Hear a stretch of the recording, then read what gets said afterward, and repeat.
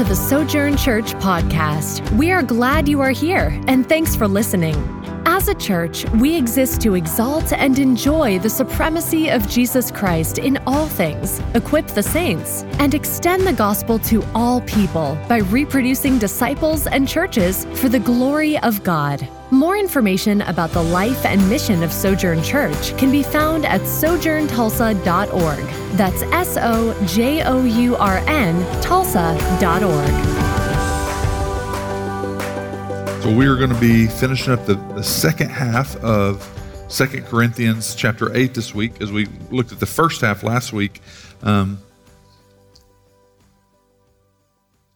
So again, most people, a lot of churches, they get to 2 Corinthians chapter 8 and they make a switch, and it becomes, let's just talk about just money here. And so last week, I hope that you understood that it's not so much just about money, it's about the heart, and that God was wanting to speak to us. His intent was to talk to us about where our hearts are at.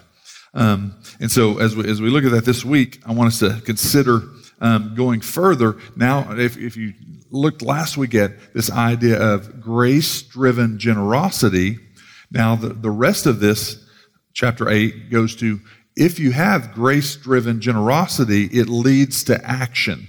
It leads to follow through.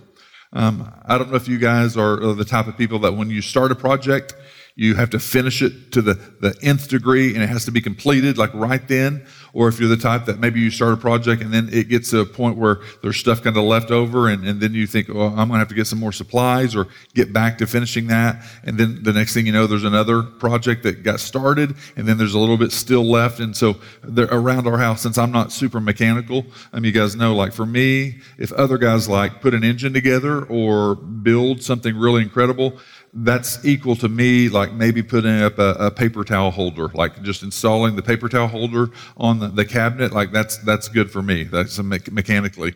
And so there's several projects that when we're doing things, like we get to like 95% and then like we don't have the supplies. We need the third trip to Lowe's, and I'll just like, oh, well, we'll get that sometime this week. And so then it's just kind of left open. And so if we don't have follow through and action to finish that job, then it's just not truly finished. And it's not an act of full obedience is what Paul's wanting them to see. And so this week's the idea of grace-driven generosity in the heart leads to action. So last week, I've got a slide there showing what we kind of hit mainly on the kind of those main ideas last week. But Paul, remember, he's been repeatedly and consistently reversing the honor system and the value system.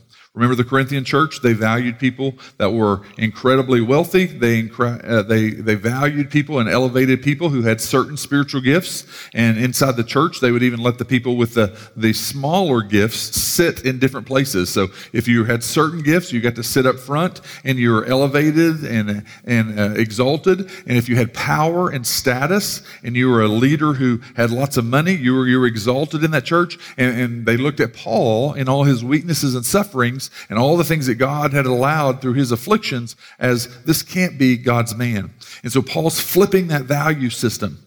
The gospel is supposed to change our value system to where we're no longer looking at what people wear or how prominent they are or what their status is or what they drive or what they can do for us. No, now the person that's the CEO making $4 million a year and the guy that's jobless and in great need, I love those two the same. I value them the same because that's what Christ and God has done. So I see that with them, and Paul wants the Corinthian church to consider that.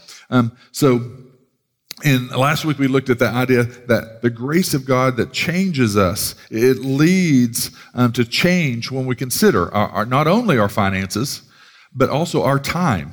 So it talks about, some people have said, if you look at the your time, your talents, and your treasure, just to make 3 T's easily. So your time, how are you spending your time? Is it in the relationships with people to grow and invest in them, to mature them? So that's the idea of relationships would lead to disciple making. So are you giving of your time Do you have time for people in your life? And then your talents, your abilities. God's given you certain abilities. What's crazy inside the church sometimes is someone who's extremely gifted. It could be administratively. It could be with artistic. It could be with leadership skills. It could be with projects. It could be with all kinds of details. And in our job, I expect to get paid a lot for that. But then inside the church sometimes, people really don't think of, oh, I could really just step in and help out a whole lot in that area. And so sometimes people, they don't really think through how their talents and their abilities, those were given by God to use in the body of Christ.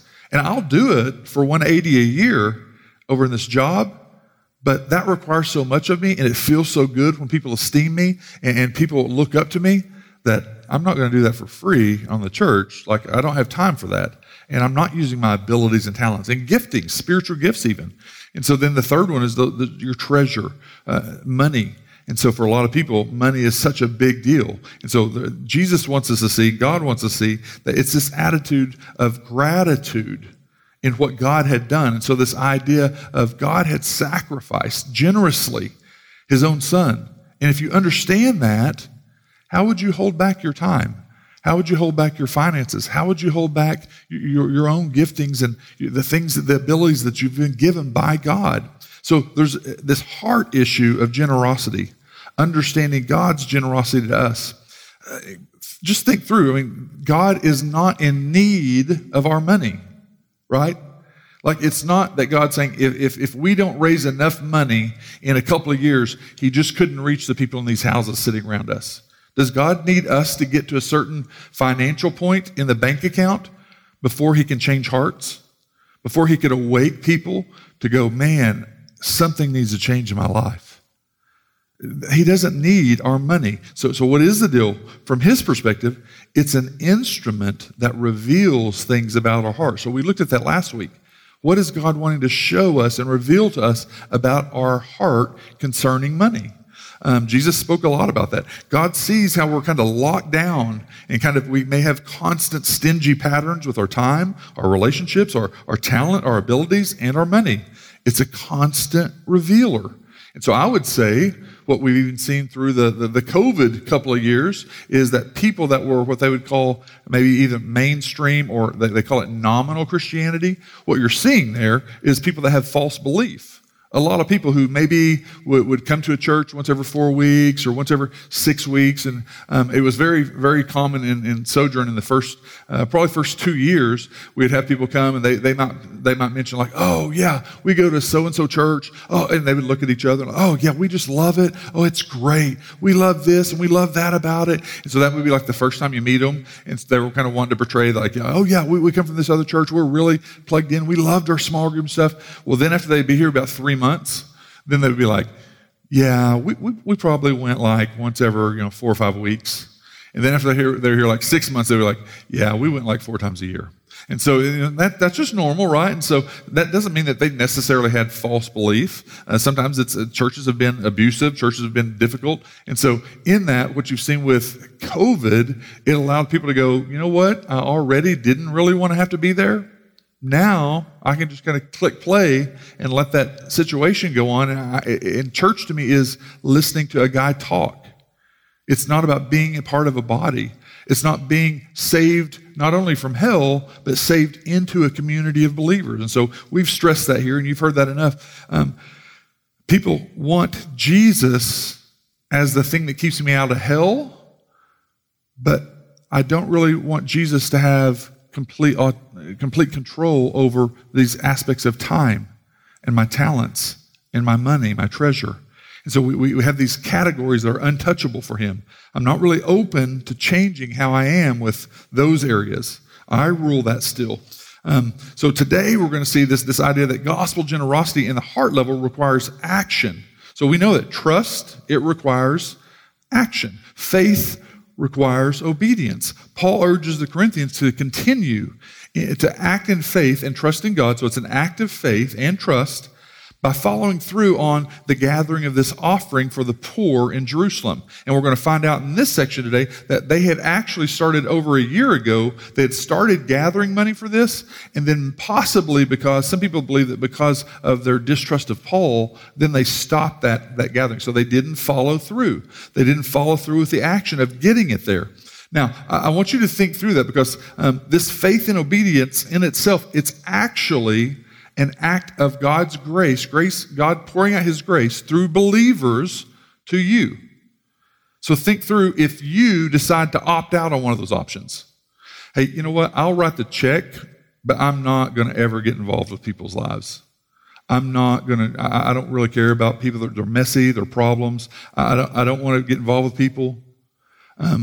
I do. I kill it in my job, and I'm really, really gifted, and it feels really great that I rise up in my position, and everyone at work respects me. But man, these people at church, I'm not going to give them my time and my talents and abilities there.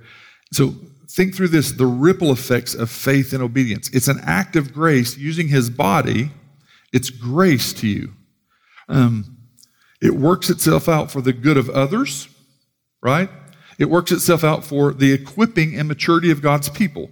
So there's two different levels. It's good for other people. It also is a part of equipping. You're getting better. You're learning to grow. You're learning to mature. So it's good for you also. But also it furthers gospel work. It furthers what God's wanting to do in the world. And then what does that all three of those things lead to? To the glory of God, to God getting more worship, to people being more in love with God and worshiping him more. So the ripple effects of faith and obedience, it's an act of grace. God generously sharing Christ with us. So think through just on the aspect of treasure, money. People gave generously, financially. That led to a building or a church or a group of people where you heard the gospel repeatedly. People gave financially for a church to be sustaining to where you heard the gospel. And you may have heard it and rejected it for a long time, or you may have got saved as a young kid, and you may have got to your teen years or college years and early 20s and walked away from God. There was still the grace of God just laid out. And he didn't make you come back and earn your way back or pay your way in. He just said, it's all free. It's all free.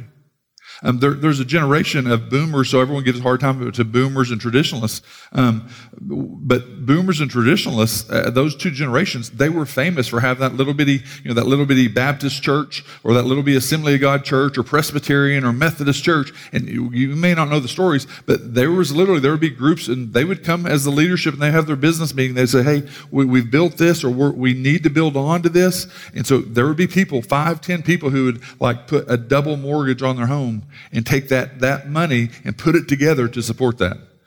You know, does that sound kind of scary and crazy? Like you might do that to pay off some debt, but not to support the new kids wing at the church, right? And people, they did that. And now we know they were super committed, and they were so committed sometimes there wasn't a lot of life-giving stuff, and you couldn't really make mistakes a lot there, but they were committed to the building and the structure of those things, right?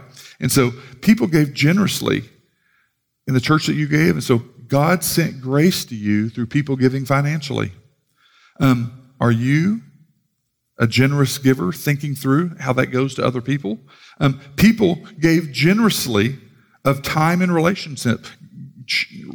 God sent grace to you with these people that discipled you. Maybe it was just a teacher that you didn't know that well, that every week you're going to a Sunday school class. Maybe it was some people in your church. Maybe it was a youth pastor that you thought was dorky or weird or whatever. Maybe it was your mom and your dad, as dysfunctional as that can be. Maybe it was the people around your life. But God gave grace to you through those people, through relationships and time. And you were a mess. And you were lost at periods, and you were unteachable, and you were arrogant, and you thought you had it all figured out, as we all do when we're in our below 10 and below 20 and below 30, and we're all thinking we've all got it figured out. And God gave grace to you through relationships. And then also people gave generously with their talents and abilities, serving you so that you would be saved, so that you would have the chance to grow. So some of the things that we just take for granted that we now know, was because people gave generously of their finances. They gave generously of their time and relationships. They gave generously in their talents and their abilities in the church. So what if people had chosen to not follow through in obedience and actions? And now where are you at in that? What if you choose to opt out on part of that? Again, maybe you're real relational, but I'm not really good on the financial end. I'm not real faithful and obedient on giving, but I'm really, really relational. Maybe for you, the money part's easy. Like you make enough, or it's just easy for you. You've always done this. I always have this automatic thing comes out my check, but I'm not going to get in the relationship stuff, and I'm not going to serve in areas of the church. Or maybe for you, serving is it. So serving, I'll step up and I'll help in this area. I love working with the kids, or I love doing the audio visual. But financially, no, it's just like we got some goals that we're working towards. So financially, that's kind of mine. And I don't have time for small groups or people's lives or disciple making, but I show up faithfully and I'll serve in this little 20-minute window at the church. That's very common. And Jesus is going, that whole first part was, do you not understand the gospel? I've given everything of myself. And I'm equipping the body for that. And again, it's for the good of others. It's for the good of you being equipped. And it leads to further gospel works, which all leads to the glory of God. So a beautiful thing that Paul's bringing to a close here. So let's read this, verses 10 through 15. I'm going to read 10 through the end of the chapter to close up this chapter. So in 2 Corinthians 8, and I'm in 2 Corinthians 10, sorry, that would have been really weird. So Paul says, and in this matter, I give my judgment.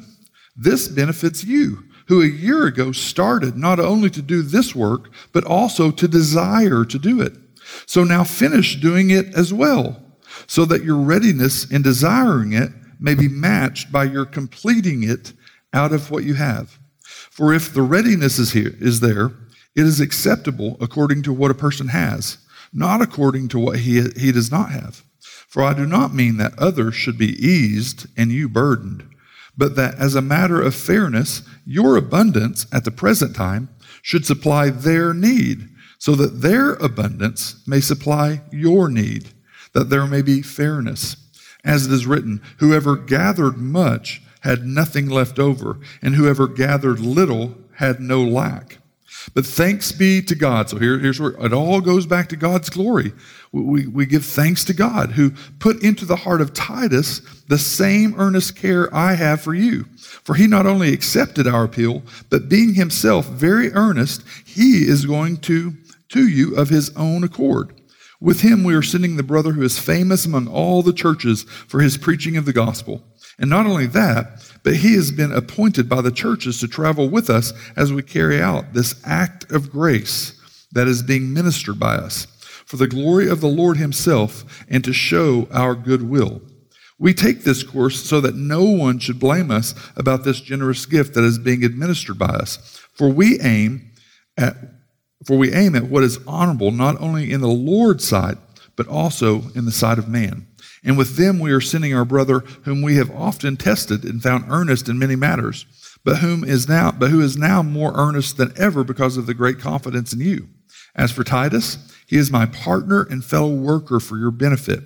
As for our brothers, they are messengers of the churches, the glory of Christ. So give proof before the churches of your love and of our boasting about you to these men. So Father, we thank you for your word. We thank you that every bit of this flows out of your faithfulness, that you are a God who is worthy of worship and praise. And Father, we come and we confess we are sometimes very tight and restraining and controlling with our finances. We are tight and very restraining with our time with people. We don't have time for people's messiness, for people's drama, for people's problems. Father, we are tight with those resources that you've given us in our abilities, in our talents, in our intellect. And sometimes we don't serve the church for those reasons. So Father, we ask for you to do a work of change in us, for us to see the grace of God flowing to others that leads to your glory. We pray that you'd help us in that.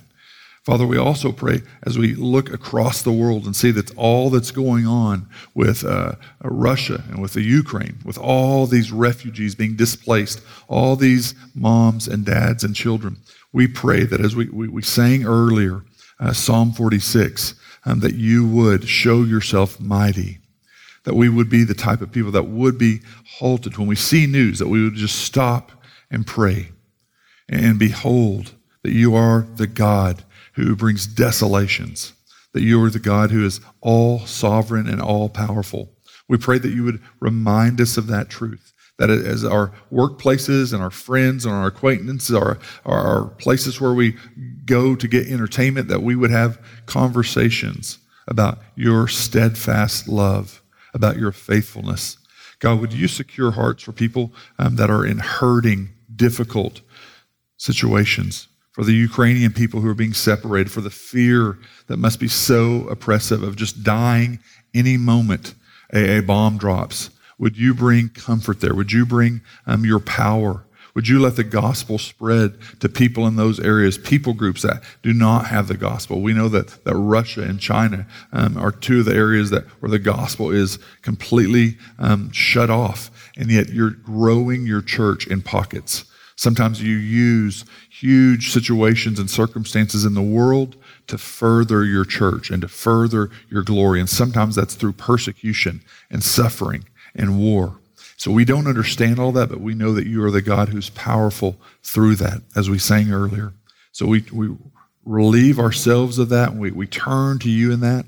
We pray that you would show yourself mighty, spread your gospel, get glory for your name through these circumstances. Protect people's hearts. In your name we pray. Amen. So as we go into this section, we notice that Paul is saying very quickly, I give you this judgment. And he says very quickly, this benefits you. Look there in verse 10.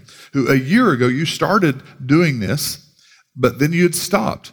But you also had desire to do it. So he's bringing out the word desire, not only just the action, he was showing them your heart was being changed. So some of you had been saved and you were being transformed, and then there was probably some distrust that was sown or something that happened. Or maybe, just like you and I, what do? We start going back to former idols. We start going back to former patterns of thinking. We start thinking of self-preservation instead of what we had just learned, what we had just been taught. And so we start taking steps in patterns. Maybe the fear of my background, maybe the fear of what I come with, the baggage of my family. And so now they had started regressing. Maybe some distrust had been sown, but they had stopped. And so in verse 11, he says, so now finish doing it as well, so that your readiness in desiring it may be matched by your completing it. So we see this readiness in desiring it. That's talking about the faith and the trust. So we're in faith, we're going to give this amount and trust in you, God, that you're going to use this. Follow through with that. And it has to be matched with the action of completing it, gathering those monies up. And as Titus and the crew comes through there, we want to give this to this Jerusalem church, the poor. And so I hope that you understand that hiding and harboring greed or covetousness, it actually harms you. It's not good for you. So that's like when someone offends you or hurts you or does something wrong to you. If we harbor bitterness instead of just giving and forgiving, it hurts you. It not only affects them, affects the situation, it affects you. And if you're just carrying that around for so long, and so it's hard. And I think that what we've done this wrong, is where if you're a really good Christian and someone does something, that you should just automatically forgive. Like we think we get to the stage to automatically forgive. Like you become a better Christian a year in or 5 years in, to where no matter what anyone does, just forgiveness flows. I don't think you're set up that way.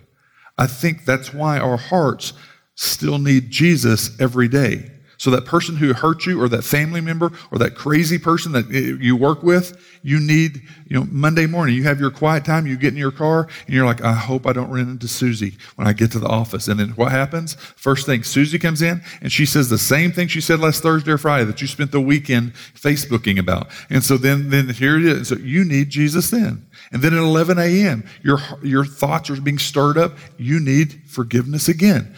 At 1 p.m., you need forgiveness. And so you need Jesus throughout the day, not just a one-time pill where forgiveness is just always there. No, it shows. And what I heard one time, someone told us this a long time ago, and it is so true.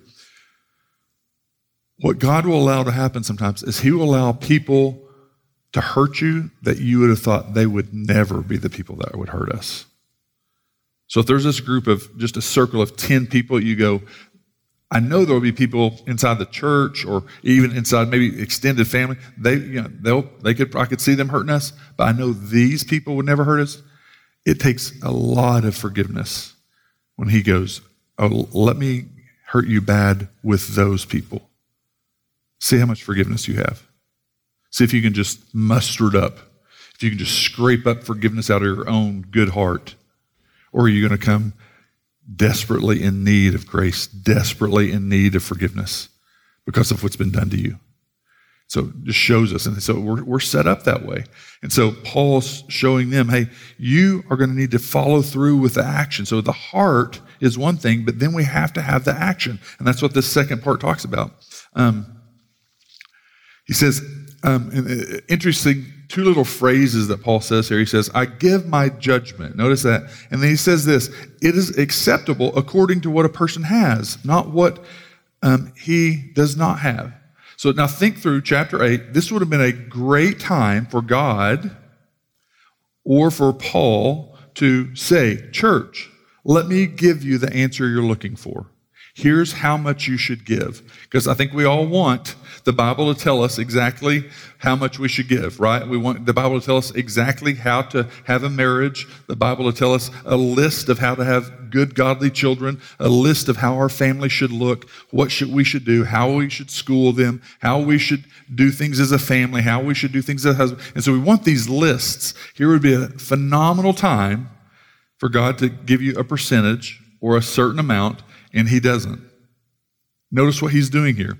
He's not listing out for the Corinthians or for us exactly how much is appropriate to give. And remember, now this is a little bit different, but remember, typically churches and pastors take this section and they love getting to 2 Corinthians 8, or they do a special sermon series on it in section 8, chapter 8, because they want to turn it into giving, money. Well, we've spent time looking at the heart, but also there needs to be the action and the giving that's there because it's tied to the heart. But notice God doesn't do that. It's because it's a heart issue, not a math issue.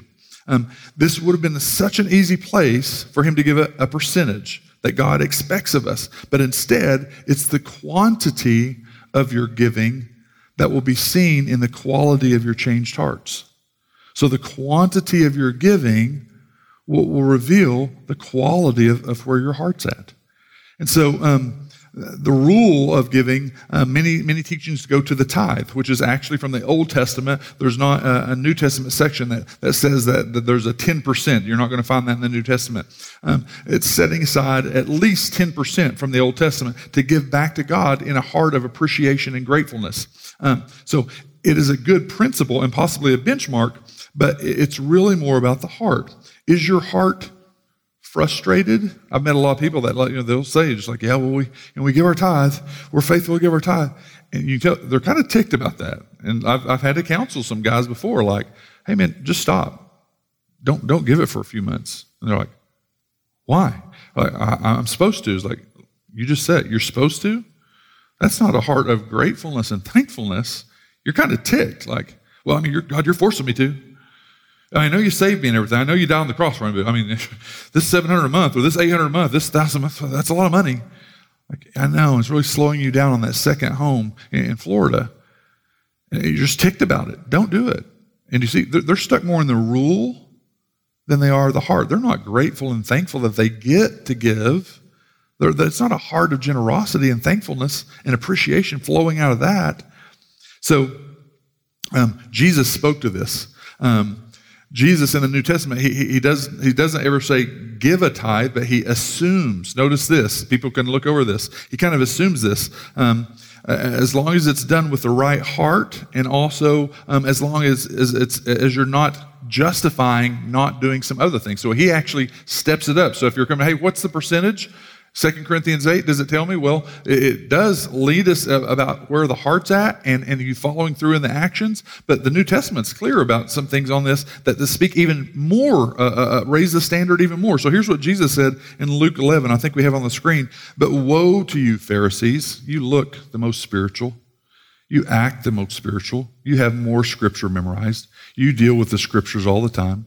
You have these external appearances. You proudly speak out loud about your godliness and quote scripture and all that. And it looks really, really good. And Jesus says, woe. And that woe is like you should be extremely, fearfully concerned about your eternity is what woe means there.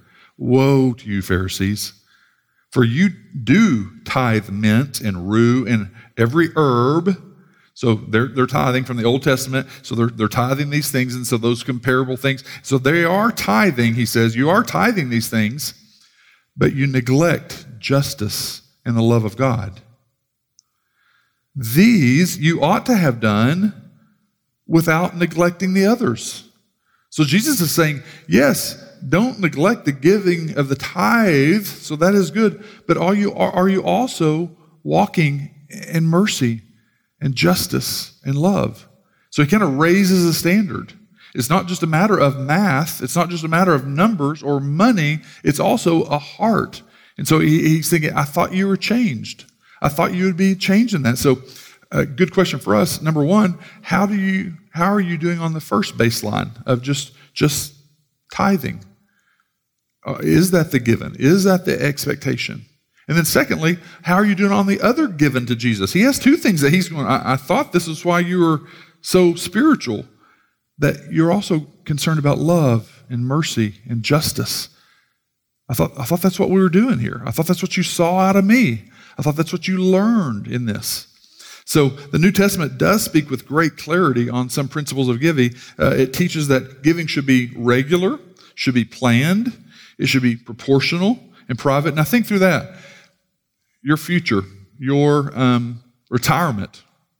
There are people, they spend a lot of their time each week. 10% of their time goes to planning and thinking through retirement and this and all these steps. And then what would get us to retirement earlier? What would make, here's the kind of retirement and all those questions. Now they have all those commercials. They used to not have those. And so now it's just all out like, how much do you need to retire? And if you go to those things, like literally, most of them say you'll need over $1 million to retire. So most of you guys are sunk anyway, so don't worry about it. And so, but the reality is that we spend a lot of time on regularly planning and proportioning our private stuff for what we want for retirement. But are we thinking about that for our giving inside the church? Do we think about that in that way? It also says we must be generous, and that it must be freely given and cheerful, and we'll see that next week. Let me just go through a practical aspect, even though I don't try to tell that this is a aspect for that this is where we come and say here's where you must give this amount. And just so you'll know, so there are churches like there's a couple of different denominations. When it comes to January and February, they ask for you to give your statement that you, like your tax statement. They say, okay, we need to see, if you're a member here, you turn in your tax statement, we get to see how much you earned, you're going to give, and then you need to fill in the box. Is it 10 or 15 or 20 or 30 that you're going to give, 30%? And so then, if 2 months goes by, you get a letter first, and then you'll get a knock at the door from someone visiting saying, hey, listen, it's April. We know you make this much, and you're supposed to send in, and so that month 1 and month 2, it should have been this amount, and you're just not up. We're just letting you guys know. Is there a problem? What's going on? So see some churches even, like they come that kind of stingy, like almost the church is showing up like, hey, that's ours. That's mine. And you're like, I don't think that's it, bro. We're not going to do that, definitely. At the same time, we're not going to be the prosperity gospel where we're saying right now, you've got 1,000 in your bank account. If you'll write that check for 1,000, God's going to bless you times 10. This month, I can just feel it. God's about to do something big. And so there's this expectation. And if you just have more faith and you'll write that check for 1,000, even though you've only got 1,000 in your account, God's going to multiply that times 100. And have a nice slideshow of $1 million houses and stuff like that. And so, and we're not going to become that. But at the same time, we do need to talk about money. So I'm not going to ever be afraid to talk about money. At the same time, it's healthy. It is a big indicator. God in the New Testament wanted us to learn about the health of our heart, the health of our spirituality by this instrument that he measures it by concerning money. So I want you to think through baby steps for giving. Baby steps for giving. This may help some of you. When I was at New Beginnings, Terry Langenberg was the executive pastor. Great guy, phenomenal on the business end of stuff and the finances, but also phenomenal relationally. It's rare to have that. Sometimes you'll have the guys who's the executive pastor, and they're all about the church finances and the business part of the church and the structure and the building and the insurance. And then when you're like, hey, how are you doing? They're like, shut up, leave me alone. And they go in there and it's like, man, that's a weird executive pastor. Terry was phenomenal. Terry was discipling guys every week and also phenomenal on the business end. And he told me this one time, this was shocking to me. He said, and remember, this is New Beginnings. This is Bixby out there where we live, 151st Street, where we're moving from. And so he said that and there's a lot of success out there. It's kind of a very prosperous area. Less than 30% of the people gave regularly. Less than 30% gave regularly. So that means 70% don't give regularly of that church. And so when I got there was 500 or 600 people there. And that was one thing that's crazy.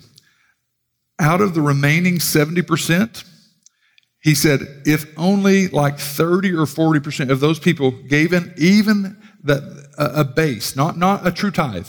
So out of that 70% who don't regularly give, if only 30 or 40% of them did not even give a tithe, because I know some of them were banking. They got deep pockets, they got big businesses, they were hugely successful. Not tithing. If they just gave $200 or $300 a month, it would have doubled the church's giving that year. So just 30 or 40% of them would not tithe, because some of those that's $800 a month, some of those that's $1,200 a month, some of that's $1,500, some of that's $2,000. Some of those, there's some guys there, they're $4,000 a month, $5,000. No, you don't have to give that much. If you just give $200 or $300, he's like, we would double the church's budget. So whatever their budget was, let's say if the budget was like $2 million, if those people just gave that, it would be like $4 million would be there.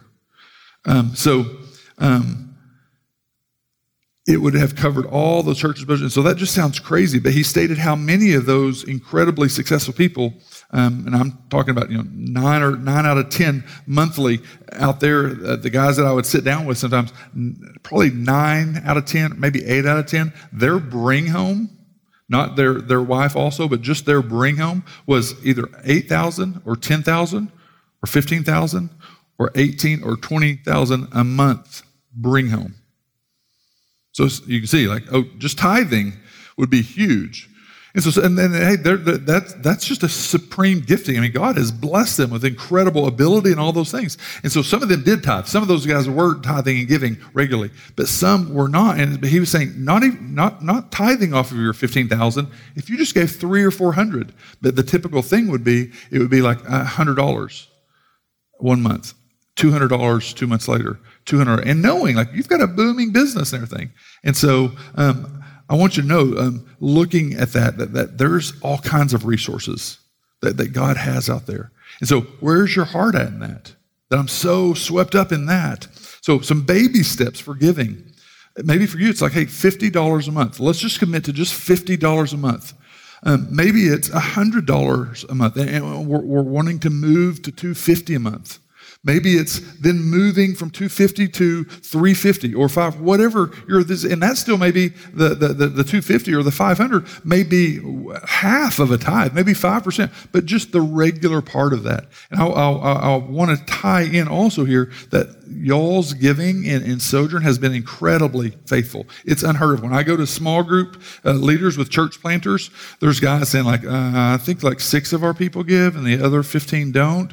And you guys have been phenomenal in that. But for those that are like, hey, I want to move to giving faithfully to where it's not an issue of the heart, where I want that to be open to the Lord and to the Holy Spirit, to where there's convictions about that, where I'm teaching myself how to give faithfully and stuff. And so think through that. It may be baby steps of we're going to give a certain amount, and that may not start out with a tithe for you, but that's expectation. And then if you do that, it doesn't mean you get to get out and serving the church and making disciples and doing missions and outreach also. Jesus said that's the given, that you would have justice and mercy and love, yeah, you should have been doing these other things already, but you should do those together. And so that's just something for us as we're going forward for you to consider and taking those baby steps. If that's what that helps you, just set a certain amount, like, hey, let's commit to this amount.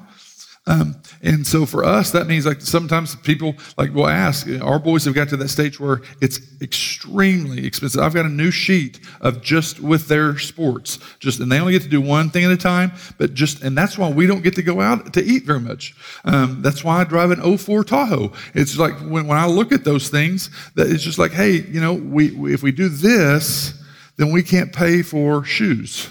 We can't pay for this. And by the way, we go down to Metro's little closet where there's the extra shirts that were lost or something, or the lost and found bin, and we have to pick up those shirts sometimes because we can't buy the $45 ones. And so it's just like that's an element of, hey, you can get by, but it may have to cut out some things. You may have to cut out some of those things that you're doing. And sometimes it's just entertainment. Sometimes it's all kinds of entertainment. Sometimes we're so concerned about those things. And so it's a hard issue of faithfulness and taking action. And so Paul says this in verses 13 and 14. I do not mean, brothers, that others should be eased. So the Jerusalem church shouldn't be eased and you burdened. But that as a matter of fairness, your abundance at the present time, so financially you're really rich, Corinthians, it should supply their need so that their abundance spiritually, so everything started at the Jerusalem church, the gospel spread out of, so remember Acts 1:8, you're going to be my witnesses in Jerusalem, in Samaria and Judea, and to the ends of the earth. And so at their period of time, Corinth was probably the ends of the earth to them. America wasn't quite yet reached, right? And so they're going from the spiritual blessing of Jerusalem, the gospel spreading from Jerusalem and Antioch. That's the two churches that the book of Acts is based upon. Peter and the Jerusalem church and Paul and the Antioch church. The book's broken down in those two categories. Out of that spiritual blessing, you should be willing to give back. They're where the gospel come from. You've got financial blessing that they don't have. They're going through a hard time, but they have invested in you spiritually. And so notice this. I do want to just enter this because of the place we're at politically, that this is not verses that call for either communism or socialism. So there are people, you may not know this, but these are verses where Paul talks about this equality, where he says, your abundance of the present time should supply their need. Their abundance may supply your need. This idea of fairness. So some socialism people and communist people have used these verses actually as a biblical support for socialism or communism. I'm just saying, so if you start getting into those blogs, 2022, 2023, 2024, that this is not a stance on everyone having equality. The equality Paul mentions isn't talking about socialism or communism. This is not the kind of equality he's talking about. Here's what Calvin said, John Calvin. I acknowledge indeed that we are not bound to such an equality as would make it wrong for the rich to live more elegantly than the poor. But there must be an equality where nobody starves and nobody hoards his abundance at another's expense. So it's not that no one can have nicer vehicles or nicer houses. No, that's not it. That's not what Paul's saying. Like, no, everyone puts their same money in and then everyone lives equally. No, that wasn't what happened in the New Testament church. Again, with socialism and communism, sometimes they take chapter 2 and chapter 4 of Acts when all the believers put their money in and there was no one without any need. And they were saying, and people were selling off their property. That didn't mean every single person sold their nicer house and it was wrong for them to have a nicer place and now they lived in squalor and poverty. That's not what it's saying. And so it's not an issue of socialism. So I'm just saying that kind of culturally be aware of that. People will use that, and that's not exactly what it's talking about. But when he includes this quote from Exodus 16, God's talking about the provision of daily manna. So remember the story of Moses and the people of Israel in the wilderness? And so remember the manna that come? And so Paul quotes this, whoever gathered much had nothing left over. Whoever gathered little had no lack. It was a reminder of God's ongoing faithfulness to his people. Some people at that point, if you go back to read those stories, they actually gathered a whole lot. And what does that show? I'm not trusting you, God, that you'll provide for tomorrow. And so what happened? It rotted. It had maggots and flies, and it was putrid smelling. And so God was going, trust me for today, and then trust me for tomorrow. Don't hoard up stuff. And so Paul quotes that to say, ongoing. It's daily trust, daily faith. And so that's our same issue. And so note the connection there. Connect the dots. If you're afraid to give, Corinthians, it's because you're not trusting that God's going to be there for you tomorrow. It's not trusting. Now, hey, it may be that you don't get to go and have that extravagant thing that you've been saving or desiring and set up on this shelf as this goal for life for you. It may be that you have to give that up as an idol because of faithfulness. It doesn't mean you have to live in squalor or that you haven't lived in poverty, but he wants them to see this challenge about giving in a generous thing. And when we think through that's always hitting those value systems that we have, those deep internal value systems that we don't realize that we're walking in, to the culture that the Corinthians had been influenced by, and then also for us today, the culture that we've been influenced by. We're not very comfortable looking at suffering or poverty or the poor. Do you notice that? Anyone shop down here at Cox Super Saver? We don't, do we? Anyone ever just kind of spend time with people that are very broken in poverty? That may go back to your family of origin. If you felt like, man, my life is going to be set on a goal of staying as far away from any kind of brokenness or poverty. And so we set these goals sometimes because we're so afraid of that re-happening to us. Or it feels so good to be respected. It's so proud to be respected. So that's my value system. So it reveals some of our fears, some of our control mechanisms in keeping ourselves as far away from the poor and suffering as we can. And what has this book been showing us? Suffering doesn't mean that God is not in that. We don't have to be afraid of that. It definitely doesn't mean that you're going to be, completely ripped apart tomorrow, but it does threaten my self-seeking outlook. It threatens my feelings. It threatens my pride. It definitely threatens my desire for control, which is a huge idol for us. Keeping everything together, planning it out for the future.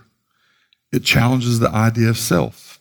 So in 1 through 15, Paul has been talking about this heart issue of generosity and love and care and concern for others. And then look at verses 16 through 19. But thanks be to God. Now building off of that, this heart issue, generosity, love, care, concern. Now he's going to talk about Titus and them coming and picking up this gift. He says, thanks be to God who put it into the heart of Titus, the same earnest care I have for you. So what I've been talking to you guys about, having this heart of generosity, that's what Titus has, the same kind of heart. So now he's doing a word play here and bringing this in to go, what I've just told you, Corinthians, you need to be like, that's what Titus is like. That's what these other guys are like.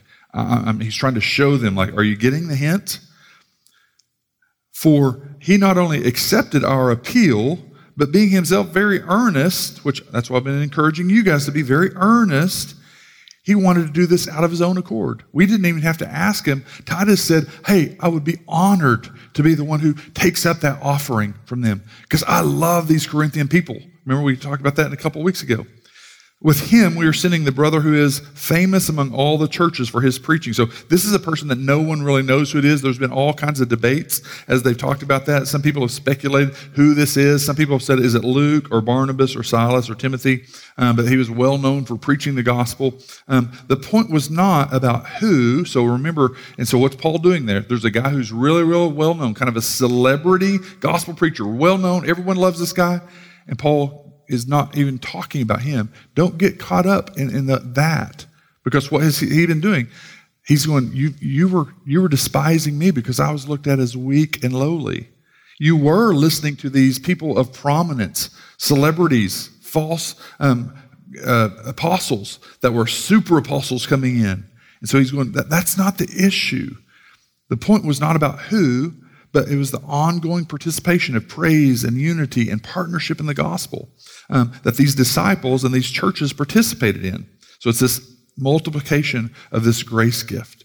He says, we take this course so no one would blame us. So we see, they want them to know, hey, no one is going to have any questions about this. So Paul was saying, hey, no one's going to have questions about this. There's going to be good accountability on this. And so we also don't want to take credit for this.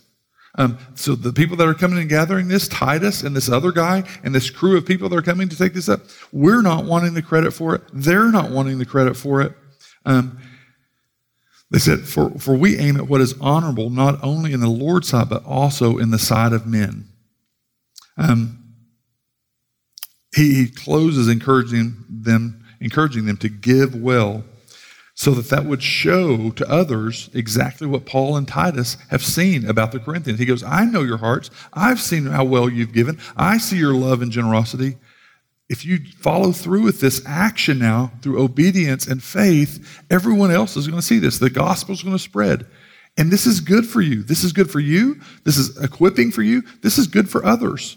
You're serving them, but it's also for the glory of God. So as we talked about earlier, this all meets up with great commandment living. So all of those things comes into loving the Lord your God. If you love God and understand him, this would be the norm. This would be the given for us. But we have to be honest and go, are there some idols that maybe I'm pursuing that hinders how I spend my time, my talents, and my treasure? Things that I'm desiring. Are there fears? Maybe I'm so concerned, and it's easy for me to spend time on this spreadsheet, looking at our finances, every day checking the bank account, every day looking at things. It just fills me up thinking through and looking at different budgets and new ideas and new dreams, and yet I'm kind of stingy when it comes to my time or my talents or my treasure with the church. And Paul's saying that's just the opposite. So in closing, I just want you to think through that. It's a heart thing. Are you giving generously of your talents and time and treasure, just your life? Or is it some of that designated as off limits to God? Is there potential categories or little silos that kind of, you're like, hey, I need Jesus to keep me out of hell, but this one's off limits. Like, I'm going to control that one. Is there any conviction or repentance or confession that you need to spend time in with the Lord? Just going, I think because of where I grew up, the way my mom and dad were, maybe the way that they raised me or the way that they pointed me, or maybe the dysfunction I came out, this would be security. If life could just be fill in the blank, and I'm seeing that's not what godliness is. That's not what, that's putting an idol in the fill in the blank. So is there a conviction or repentance or confession needed from the Lord? But also, that brings the potential for renewal and transformation and rest.